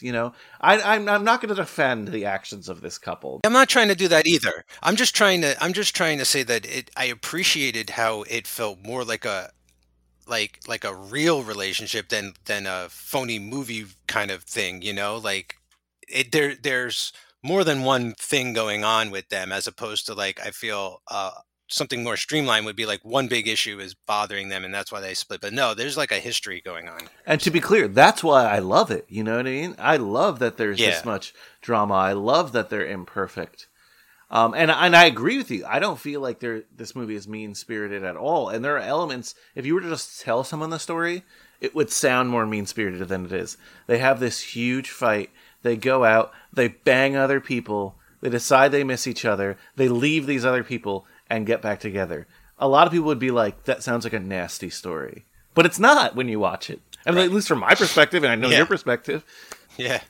Maybe part of it is like at least I am so dazzled by the craft that, maybe he could be telling any story and I'd be like, yeah, it's not so bad. I'd get back together with him or her or whatever, like it's like if their life is, if they walk around life looking at it like this, like with this production value, like, okay, I get it. And at the same time, though, I know part of my bias here with not liking the relationship is how much I love Raul Julia and his character, and how I kind of wish he stayed on that plane, honestly.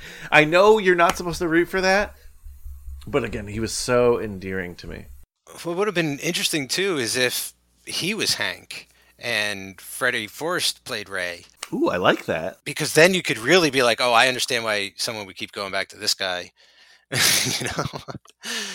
Freddie's Hank he's a bit of a schmuck, I guess you could say, right? But he's like a lovable schmuck too. Like that's the thing. It's very endearing at times. I don't know. And he's very sorry for what he does, right? So like if he didn't talk all the time about trying to get her back, it would be one thing. But he's like, man, I keep screwing up and I don't know what to do because all I want to do is keep us together. So there's something about that too, that bit of charm to him. I don't want to forget to mention the other people in the cast, because it's a very small cast. And by the way, it's a pretty short movie for a Coppola film. I think an hour, 30-something minutes, something like that. 100 minutes. There you go. So, Kinski, were you familiar with her? Yeah. I knew her from stuff. Wasn't she like mostly a model? I haven't seen Paris, Texas yet. I got a copy that's been like sitting in the closet seen forever. That one, Cat People? I might have seen Cat People. Wow. Inland Empire. I mean, I've not seen a lot of her movies. No, but I'm very familiar with her, just not like through movies, just like by her name, I guess. And this movie I've seen, obviously, but not a lot of these other ones. Weird. She was great in that, like, character of Layla. What is she, a dancer or circus performer, as she calls herself? Right. Shout out to Jordan with the circus. Yeah. Hank's sort of misadventure while his girlfriend is away, right, with Raul Julia. Yeah. She seemed more realistic to me, to like somebody you would have a one night stand with. Not you personally, you know what I mean. Like, No, I hear what the you mean. character, No. the character, right? Like just a Vegas performer, Yeah. younger, dreamer. You know, when she says "run away with me," I know there's no shot that Hank wants to do that. Like he's only tempted by her Right. eroticism. She seems like a wonderful person. I'm not saying it's her, but that's just Hank, you know. But when Raul Julia, Ray's character, says that, you know, I just felt like maybe just him and Terri Garr had such good energy, you know. But I did feel like Franny, you know, was more tempted than Hank was tempted to go on his adventure. Yeah, and I believe that Raul Julia meant it. Like, I believe Yes. he wanted her. I mean, not that I didn't believe that, what is it, Layla? Yeah, Layla. Not that I don't believe it, but like, that's not going to last. Like, I really feel like Ray and Franny had a shot, which was crazy. I don't know if I was supposed to think that in the end, but it's interesting how they both stray with people that ultimately it's what they think they want, but not what they really want, right? Like, he strays because he's like, man, I just, I'm into, like, she's attractive, like she's physically attractive. That's what I like about the Natasha Kinski character. And then Franny, I feel, is more like, oh, he's so, like, he listens to me and he's so, like, emotionally, like, together And he's with attractive, it, you know? And he's attractive too. And all of it. And not that the Layla character isn't deep either, like she comes out with like a lot of stuff too, but it just seems in the end like they get what they want and it's not really what they were looking for. And so that's why they go back and maybe try again, and try to reset and things like that. But that's sort of the vibe I was getting between the contrast of their misadventures. Yeah, no, that's a really, really good way to put it. One or two more people I want to mention. The friend is played by, much younger than I'm used to, Lainey Kazan. Sorry, Maggie, Franny's friend. We know her from so many. You don't remember her? She's in like... No, I do. Yeah. My Big Fat Greek Wedding. She's in some Sandler movie. I can't remember which one. Saint Elsewhere originally. So good to see her here. Harry Dean Stanton, of course, as Mo, the friend. Oh my gosh, with the hair and the style, Harry Dean style in this movie. I mean, and that's funny because I was wondering. I'm like, he has a very distinct look. I wouldn't call him classically handsome, and I was wondering why Franny hooked up with him or was like tempted to hook up with him. All that. I'm like, really, this guy? But then I read in the production notes that Rebecca De Mornay is like has a small role in this, and they were dating at the time for years. Harry Dean Stanton and Rebecca De Mornay, and I'm like, oh, okay, I guess he pulls it then. Harry Dean Stanton, jeez. Yeah, I guess so. And this is unlike almost any Harry Dean Stanton performance that I can and maybe that's why, remember. Mike. Maybe that's why. Like I'm thinking, like, oh, he doesn't seem like an attractive guy, but that's all his other performances are not attractive guys. Yeah, like this one, he seems actually like happy and full of energy, right? I love what he does. Normally, Repo Man, one of my favorite of his performances. Like, I just love the attitude that character has. Further showing us his chops here by playing kind of like a swinger. Oh my! Like the way he's dressed in like his disco hair and his, long pants or whatever. Like he just gives me like more of like that. I feel like he's more of the creep in the friendship than Hank. But like, yeah, this guy feels like a Johnny Vegas sort of persona. I do love too that like Hank and him are best friends, and he goes up to his apartment to accuse him essentially of trying to like make out with his girlfriend, and then he ends up being like, yeah, she left me, and like, oh, stay the night, like they're friends no matter what. So they clearly know what each other are about, and I thought that was cool. The relationships in this movie, again, between friends and stuff like that, are really good. That's a beautiful sequence when Hank goes to Moe's and they're talking and they sit on the couch, and then like the backlight turns on, I guess, and like we see through a sheet there's another set behind them, and Terri Garr's talking with her friend, and then they talk back and forth, and then the camera pans, and like now we're in Terri Garr's like her friend's apartment, like Maggie. It's like, what the hell? I feel like this is real incredible, like staging and timing and all of this stuff is just like blowing my mind. I had to rewind like several times to the beginning of sequences to be like, did he cut here? Like, how did the camera move? Like, what is going on exactly? Because I just kept getting blown away by the technicality of this movie. It's so cool. I dated a girl in college once who was a theater director. And I remember seeing one of her plays, and she was in the audience, and I was like really confused. I was like, oh, I thought, when I think directors, I think film directors, and I would think they'd be backstage. And it's like, no, the staging and work is already done. There's nothing really you can do at this point. And you kind of want to see the overview of how things go from the perspective of the stage. I bring it up now, thinking about Francis in his cockroach trailer, seeing it maybe from that perspective and really more as a theater director, right? We keep talking about staging, and maybe it is best that he's just the eye in the sky sort of staging things from that above view like that. It's not a play because this would not work as a play unless you had like a really dynamic studio set, like maybe a theater in the round or something, I don't know, or the opposite, right? Like everyone's in the middle or something. But it's just, I think Francis going back to some of those roots that he talked about being in film school and relating more to the theater actors and the people who were putting on productions and that way. Again, I think he nails a lot of it more in Dracula, but in terms of the look of this film, what an ambitious effort that started as a $2 million romantic comedy. Just people overuse the term today, neon soaked, right? How many of our horror films today are neon soaked? This film is truly, truly neon soaked.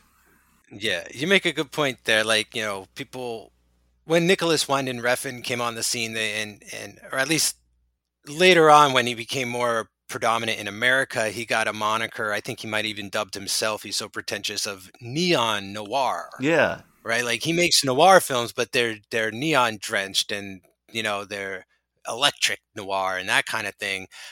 But that's what this is.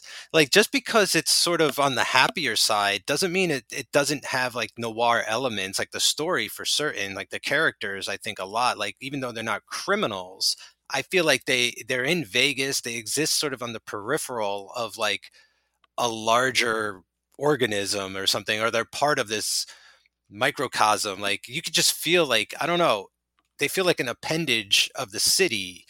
And that is a very noir kind of thing. Like the city is the character. I feel its heartbeat as I take a step on the avenue, my feet are at the beat of its heart, that kind of shit.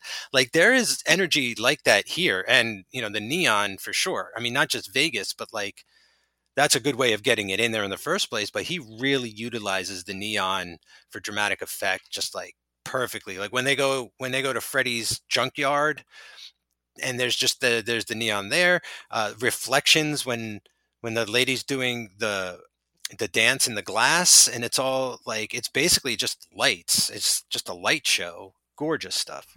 And how about just where their house's placement is, like in quite literally the backdrop of the Vegas Strip.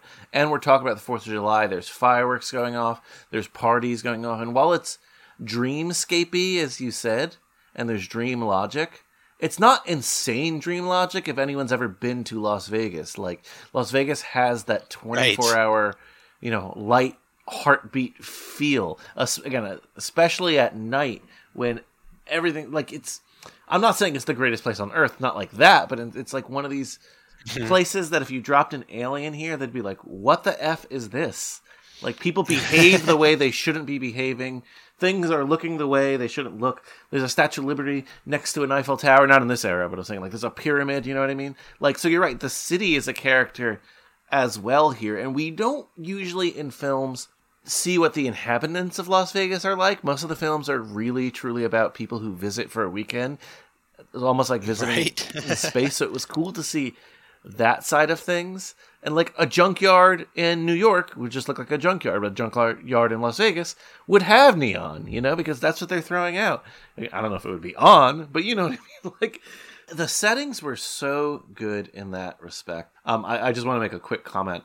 The house, they're like, oh, she's like, I don't know if I want to buy this house. I'd buy that house. That house is like awesome. In like 2022.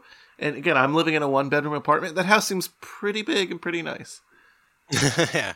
Look good from where I was sitting. So we've been dancing around stuff with the film. What did we miss, Mike? What do you want to talk about regarding just like scenes and moments in One from the Heart that really stuck out to you?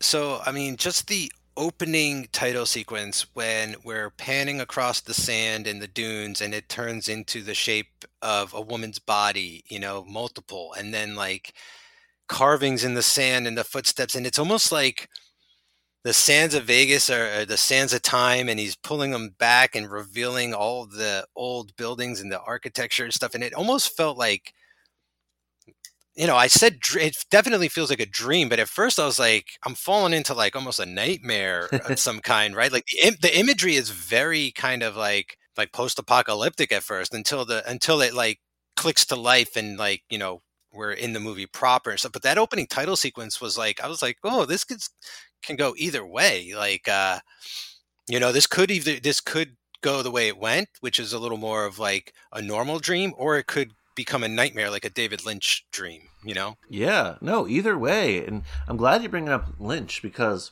you're right. This is like a positive side, largely, of a Lynch coin. Yeah. It's funny to me that David Lynch stuff gets so much praise, but this in its time got shit on. Maybe it's because Coppola's reputation. Yeah. I don't know. Well, I think it's 2 or 3 things. Like, first, it's like the industry's like, well, there's already a David Lynch. We don't have room for more weirdos. Like, he's providing enough kind of crazy content for us to sink our minds into that we don't need Francis giving us his interpretation of that. And we certainly don't want George Lucas taking his stab at it with THX 1138, which I think is what led to the meeting between him and David Lynch for Return of the Jedi. Is like, David Lynch was probably like, who's George Lucas? He sat down and saw THX and he's like, well, this is actually pretty interesting. I could kind of get behind this. And then he shows up at Star Wars and saw a bunch of teddy bears running around in the woods, right? Like, probably turned him off. But they all have something like this in them. And I'm just glad that he got it out at some point, somehow, in some way. And you're right. It's just so ahead of its time, maybe. Ahead of its time. I think if a director named John Smith shoots this and they have no idea who it is and there's none of like the background of this is failing and there's not studio people bad-mouthing it, I think people see it more for the masterpiece that it is at the time. Is it for everybody? No. But this is truly a film nerds movie. 3.5 on Letterboxd when the movie was panned for years. So the fact that it could get a 3.5 with that reputation, it tells you something, right? Like, I think if this is released today, it's a 4. The story, which I like, I know you like, is obviously the worst part of the film. And again, I'm not saying it's a bad part of the film, but when you think about the masterpiece that's unfolding around them, I think you said something, I keep thinking about it. The story could have been anything, and this is still a movie that's worth talking about and noting. But I'm glad that it's about love, because he's able to weave that into the dancing. And I know we're bouncing back and forth, but again, with the circus girl, what's the line she says? When it's obvious that Hank's not going to, like, run away with her, she's like, oh, I think you can close your eyes and a circus girl will disappear. And she has such an complex understanding of who she is in that world and to this guy, and she doesn't want it to be true, but she's probably lived this a million times, that I don't think the story is as hollow as I've heard some people say. And maybe it gets drowned out by the neon of the way it looks. I don't know. I'm going back and forth here. Why do you think some people don't like this film? So just going from the story elements, it is kind of rote, like there's only so many. It seems crazy to say this, right? But I feel when it comes to movies in Vegas, you're either making a crime film or a love story. Every once in a while, you'll get Pay It Forward. That took place in Las Vegas. Okay. But for the most part, it's like we just need something to hang this on so that we could do what we really want to do, which is revolutionize how movies are actually shot, right? Which is number two as to what turned people off is like, this doesn't look like a movie I watch. This doesn't look like a normal movie I go see in theaters. Like, there's a subconscious thing that happens when you haven't, I'm not trying to sound like pretentious at all, right? Mike, wait, not to cut you off, but we host the Francis Ford Coppola podcast. I know, but just by saying like, because I've been to school and learned about like filmmaking, okay, like I'm aware of what's going on when I'm watching this movie. Oh, I see what he's trying to do. I get it. Okay, I can go with this. But the average moviegoer, it's a subconscious thing. Like, it's why you have so much coverage, and it's why in the 2000s and so forth, like the Michael Bayification of filmmaking took it overboard, and there's a cut like every 3 seconds, and there's too much coverage,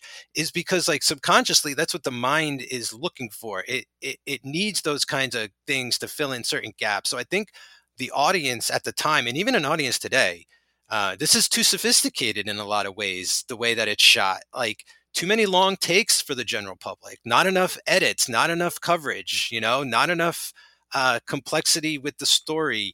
It's too much about the mise en scene for the general public. That's what I think. Those are my two main things. It's like, we've seen the story a lot, and I'm distracted by the filmmaking, I think you're absolutely right. That makes a lot of sense. I think today too, you said you didn't want to sound pretentious, but imagine a lay person. I don't know how to say, someone who doesn't listen to film podcasts. So probably one of the plebeians. Yes. So probably not someone, to quote the Squid and the Whale, Philistines, right? Like, I don't want to be like, oh, it's for the Philistines, but I picture two different conversations. Well, I'm with film guys. I'm in Brooklyn at a party, and they say, "What's your favorite Coppola film?" Like, I guarantee if I say The Godfather, The Godfather 2, they might be like, "Oh, really?" Like, even though, look, those are amazing movies. I think you and I like land sort of in between. But if I say One from the Heart, they're like, "Oh shit," Like with certain crowds, that makes sense. And honestly, someone could say that to me, and I'd be like, "That's a great choice." But if I'm at Christmas dinner with my family, and my mom or my aunt is like, "Oh, what's your favorite Coppola movie?" and I say One from the Heart, they're gonna say, "What? Not The Godfather?" You know what I mean? Like, not Apocalypse Now? Yeah. I envision a scenario that I wish still existed is when, like, now I always wanted to work at a video store, but I never did. But like, going to a video store and knowing, I actually did. What am I talking about? I worked at Tower Video for a while. So there was this one woman that would come in, and I just would know her tastes after a while, and I could recommend shit to her every once in a while, and she'd be like, "Oh, that was a good one. That was not a good one, this and that." And I think of that scenario where like you work at a video store and like in comes the Friday nighter and it's like, "Oh, recommend a Coppola movie. Oh, have you seen the Apocalypse Now? It's got action, it's got adventure. I think you'll love it. Good acting." And then you see the guy who comes in almost every day, right? And it's like, "Right, what haven't I seen yet? What can you feed me?" And it's like, One from the Heart is for you, buddy. Like, you're the film guy. I see you in here every day. I know you watch like 3-4 movies a week or whatever. Like, One from the Heart is for you. So that is just amazing that Francis has that sort of wide of a gulf between his viewership, if you will, because I guarantee there are people who love The Godfather, love it. Like one of my brothers that you've met, like super into his Italian heritage, loves the fucking Godfather, could quote it, okay? I doubt he even knows this fucking movie exists. Great. That's what I'm talking about. That hit it home for me. You're so right. And then I want to make clear on this show, and I know you're in the same camp with me, Mike, one is not better than the other. You'll hear some podcasts that'll tell you, "Oh, this," you know what I mean? No, one is not better than the other. I love The Godfather. You love The Godfather. But we also both love One from the Heart. You can love both these things. I hate people who don't think you can. You're not a hipster for loving One from the Heart. You're not too mainstream for loving The Godfather. When I've told people about this podcast, and they almost look at me like, "Oh, okay, Coppola," and not in a way that's like he doesn't deserve it, but it's more like, "Oh, you're not doing like a niche horror podcast or a niche this or niche that," because that's the hottest thing. Not to go on a rant, but like Niche does very well in podcasting. Niche is very hot to do. Nerd culture is big right now. And again, I'm not against nerd culture. Coppola is not very nerdy on the outside of things. But then you talk about, again, films like Dracula. And for film nerds, films like this. And he is incredibly nerdy on the other side of the spectrum, too. What a great catalog for a filmmaker. And this is just an awesome addition. I know it didn't do well originally, but if you're still, if you're from the 80s and you briefly heard about this film and never gave it the time of day, and you really want to see what goes on in the mind of Francis Ford Coppola, especially visually, watch this movie. Definitely. Absolutely. Yeah, it's amazing, that this is the same guy who did, Rain People, right? That he could be so kind of quiet and reserved and do things you even see it in The Godfather, the Johnny Fontaine scene when he comes to talk to the Godfather, I think perfectly encapsulates Coppola's range as a director and furthermore, his body of work. The scene starts off so quiet and so intimate and so kind of small, like half of his movies, and then it explodes into almost violence with the Godfather shaking him and like that. And that's most of his other movies, and I feel to me, that really kind of hits me in a way where it's wow, he just constantly seems to be true to himself and trying to get out everything that's in him. And people always just want him to stick with The Godfather. When are you making Godfather 3? Why don't you do Godfather 3? And it's well, because I'm trying to show you I'm more than just The Godfather. There's this whole other side to Francis Ford Coppola that I feel is probably more in line with who he truly is. I would rather have a conversation with him about this than another Godfather conversation or something like that. And talking about his nerdy, his nerd cred and all that. I feel The Godfather damaged his credibility in that circle. Unfortunately, but it shouldn't. But it does because it got too mainstream. Yeah, yeah. And then people get upset with you when you get too kind of trivial about his work, right? And it's Dementia 13. Where are you pulling that out of? And why is it worth watching? And all this kind of shit. And it's because it is. It's worth. You got to look at the big picture, to get all the info, and then it makes rewatching the movies even more fun. Then you can go back to The Godfather and you see what he brought into other stuff, or maybe things he's only tried once in that movie, which makes it so special.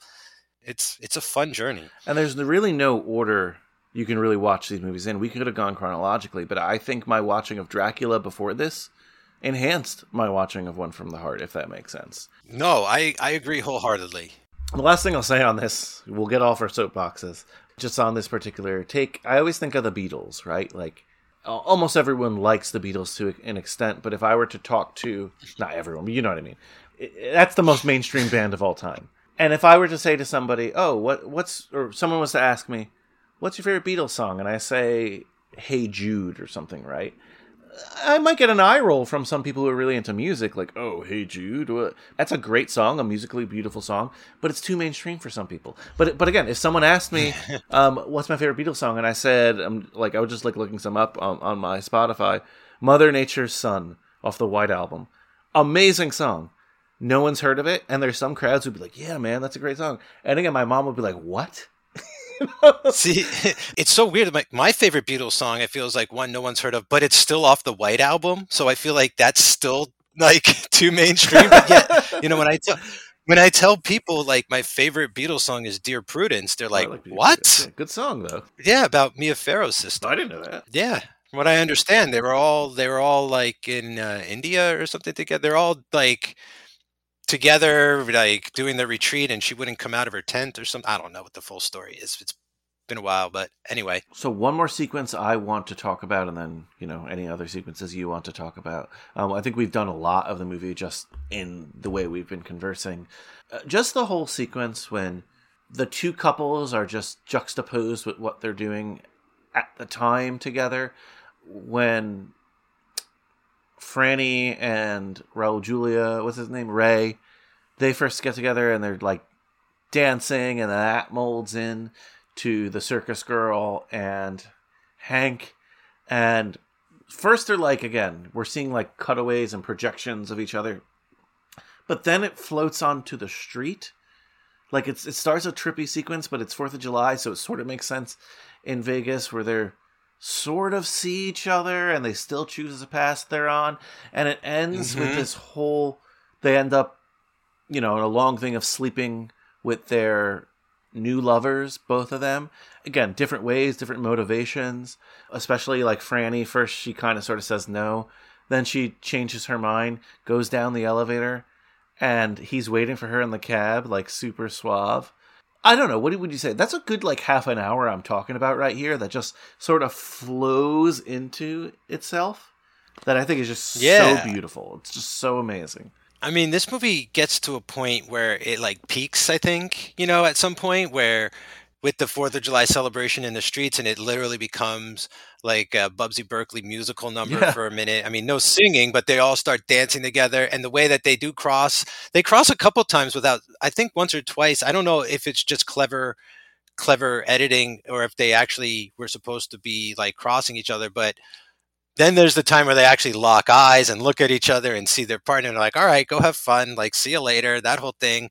There's just such a great sense of momentum with this entire movie, like I feel like it's building, and then we're going like down, not in like a bad way, but like just like the momentum of the movie is like sort of this like roller coaster type. It really moves really well, I think. And a lot of that has to do with the way the camera guides you through all the sequences, the amazing choreography, the split second timing of everything.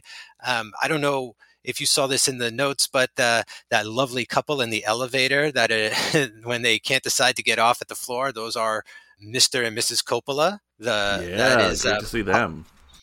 Uncle Francis's father and mother, very cool. And I just love the timing and everything with this sequence and the stuff with Terri Garr and him waiting downstairs for her. Like it's a visual marvel. Like that's the problem about talking about this movie is I get swept up in like every moment about it because there's so much to say that I almost feel like I start tripping over myself in a lot of ways. So hopefully by the time we come back around to this, I'll be a little more calm and my words will be picked a little bit better. But yeah, it's just trying to get across just like the genuine sort of shock and awe of like how amazing this was like to watch. Like this was just so much fun to watch. It's a shame it didn't succeed because I think again, if he keeps that studio up and knowing Francis's ethos and just the way he runs his life and his belief in independent filmmaking, we might have seen more films like this,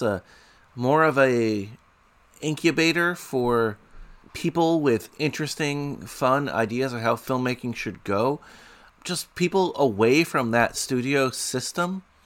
And it's a shame that a movie that doesn't deserve the shit it got at the time is the reason why this could not continue. And I don't want to put my conspiracy theory tin hat on it, but maybe that's part of it too.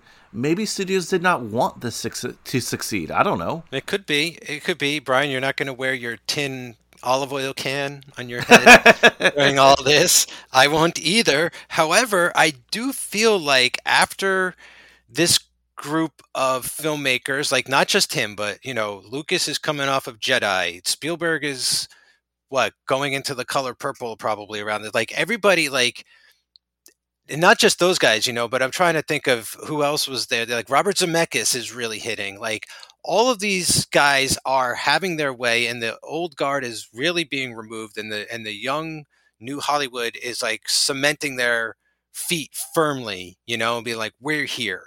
And I feel like the studios are pissed about that in the 80s. I feel like they get a little kind of like resentful of Coppola and the success of these guys to be like, cut him down a peg or two, and it happened with Spielberg. I can't quite pinpoint the moment, but it's not like every single movie he made was a huge success. I know, even though it was very early on, he almost never made a movie after 1942, was it? 1942? His like horribly failed comedy, which really isn't that bad. No, it's not at all. It's just not what people wanted, and it's too bad. And whenever they try to give somebody something that they don't know yet, something new, something different, that's when the studio is like, no, no, no. Like, we're pulling the plug. We're pulling the plug. Like, for Francis, if it's not another Godfather, forget it. If George was still part of the studio, if it's not another Star Wars, forget it. Unfortunately, to me, that's my conspiracy theory. Look, I tend to agree. I think you're onto something there. And just back quickly to just Vegas movies, I keep thinking again about what you said regarding like two types of Vegas movies. What Francis did here, he took, what's the movie, his nephew's movie, Honeymoon in Vegas? Remember that one with Sarah Jessica Parker? And Nick Cage. He took a movie like that, or what's the one with Matthew Perry and Salma Hayek? Like, oh god, Fools Rush In. Like these like silly romantic comedies, and look, from what I read, the script was sort of like that originally, and he put the extraordinary around it, and I think people don't like that. I was trying to go through reviews to see, like, of the people who didn't like it, what was their issue, and it was all like, the visual doesn't match the story.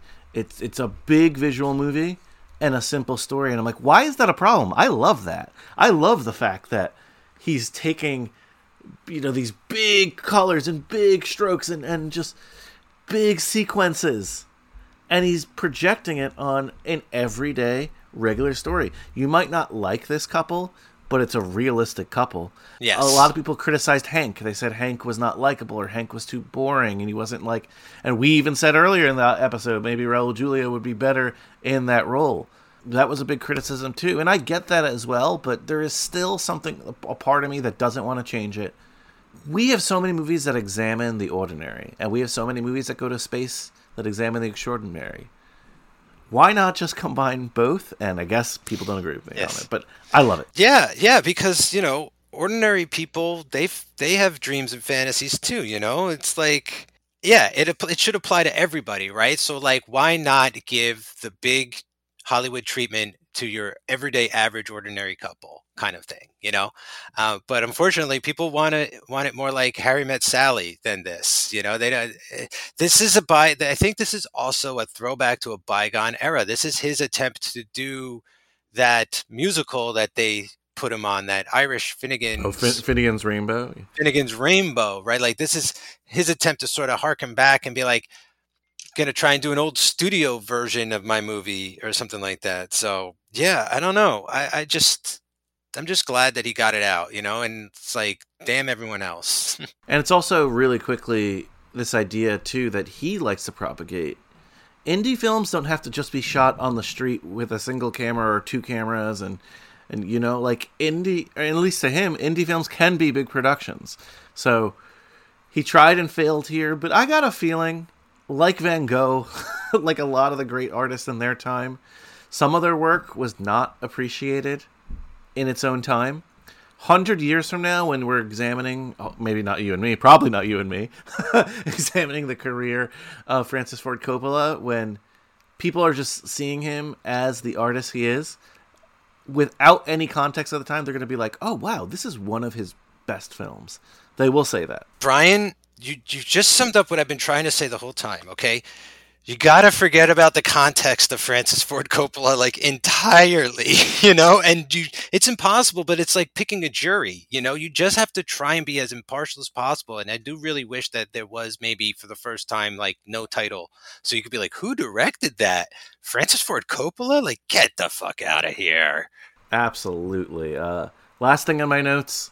Love that it's raining in the end. It does harken back to those old Hollywood films. The airport thing, too. The fact that it's at an airport, those old Hollywood films. And the fantasy of the pouring rain in Vegas like that. Like, obviously, Vegas is in a desert.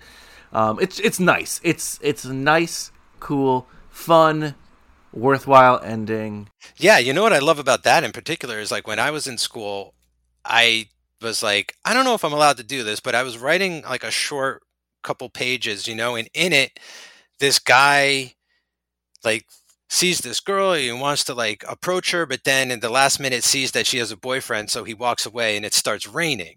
Okay. And my teacher was kind of like, oh, that was a nice touch. Like, don't forget, class, like, you're basically God. Like, you can make it rain, you can change the weather anytime. Like, it can be in service of an emotional beat. It doesn't have to reflect reality at all. So, like, that's what I loved about the ending here, is like, yeah, raining in Vegas, just, not that it doesn't, but, like, it just seems so, like, off, that it was 100% done for dramatic effect. Okay. And that's what this movie is. Everything is done for dramatic effect. And I mean, that is such a great example. I love that. And, he's feeling like crap. He just lost his girl. Of course it starts raining. He goes home. He turns all the lights out. It's dark as can be. And then when she shows back up, it's a beautiful day. The lights come back on. Like we're back in Technicolor. Like so great. Yeah, so great. I want to watch this movie again. And honestly, it's not long. And it's pretty easy to watch since it's flowing like that. I didn't feel like I was watching it forever. You know what I mean? It didn't drag. I was really afraid that this movie was going to drag because the movies that tend to be bad are the ones that drag, right? Or at least that people think are bad. I obviously don't think this movie is bad, but when I heard that it didn't get good reviews, I thought, oh man, it's going to be convoluted. It might drag a little bit. Not at all for me. So I don't know. That's my 2 cents. Love it. I love that you love this. I not that I didn't think you wouldn't like it, but like I did not think that I was going to come out of it being like, that's fucking amazing. Like I'm just floored about this movie.